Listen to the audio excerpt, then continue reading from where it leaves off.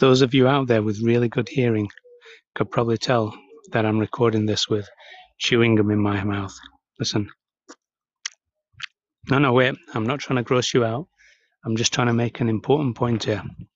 And the point is, I'm keeping this chewing gum in my mouth long after it's lost its flavour, long after, I don't know, it's lost its enjoyment for me. I'm keeping this in my mouth because I'm going to dispose of it responsibly. And you know why? Well, it's because I watch the movies. I remember seeing as a kid this movie. I can't remember its name, probably Kes or something like that. And these kids, like in the 1950s, they were taken out into the countryside on a day trip.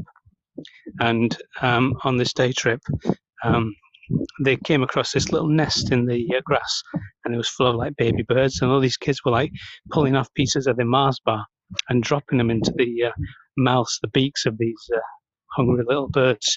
And you can imagine, can't you, like how horrified like the teacher was when he found them, because like these little birds, they just can't, they can't cope with stuff like that. They're just going to get all gammed up and die and stuff like that.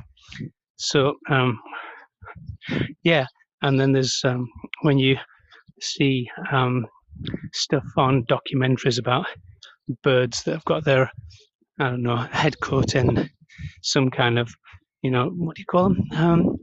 When you've got a six-pack of beer and you've got that like plastic thing that holds them together, and a bird can get that round its neck and it's just can like stick there and choke them.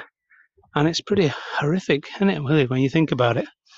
It's like, I don't know, Chinese people like with their feet bound up, or I don't know, those women that wear loads and loads of rings around their neck, so their legs, like their neck's longer than their head and stuff like that. So yeah, imagine what would happen if I don't know, spat this piece of chewing gum into the grass and some poor little creature ate it and died.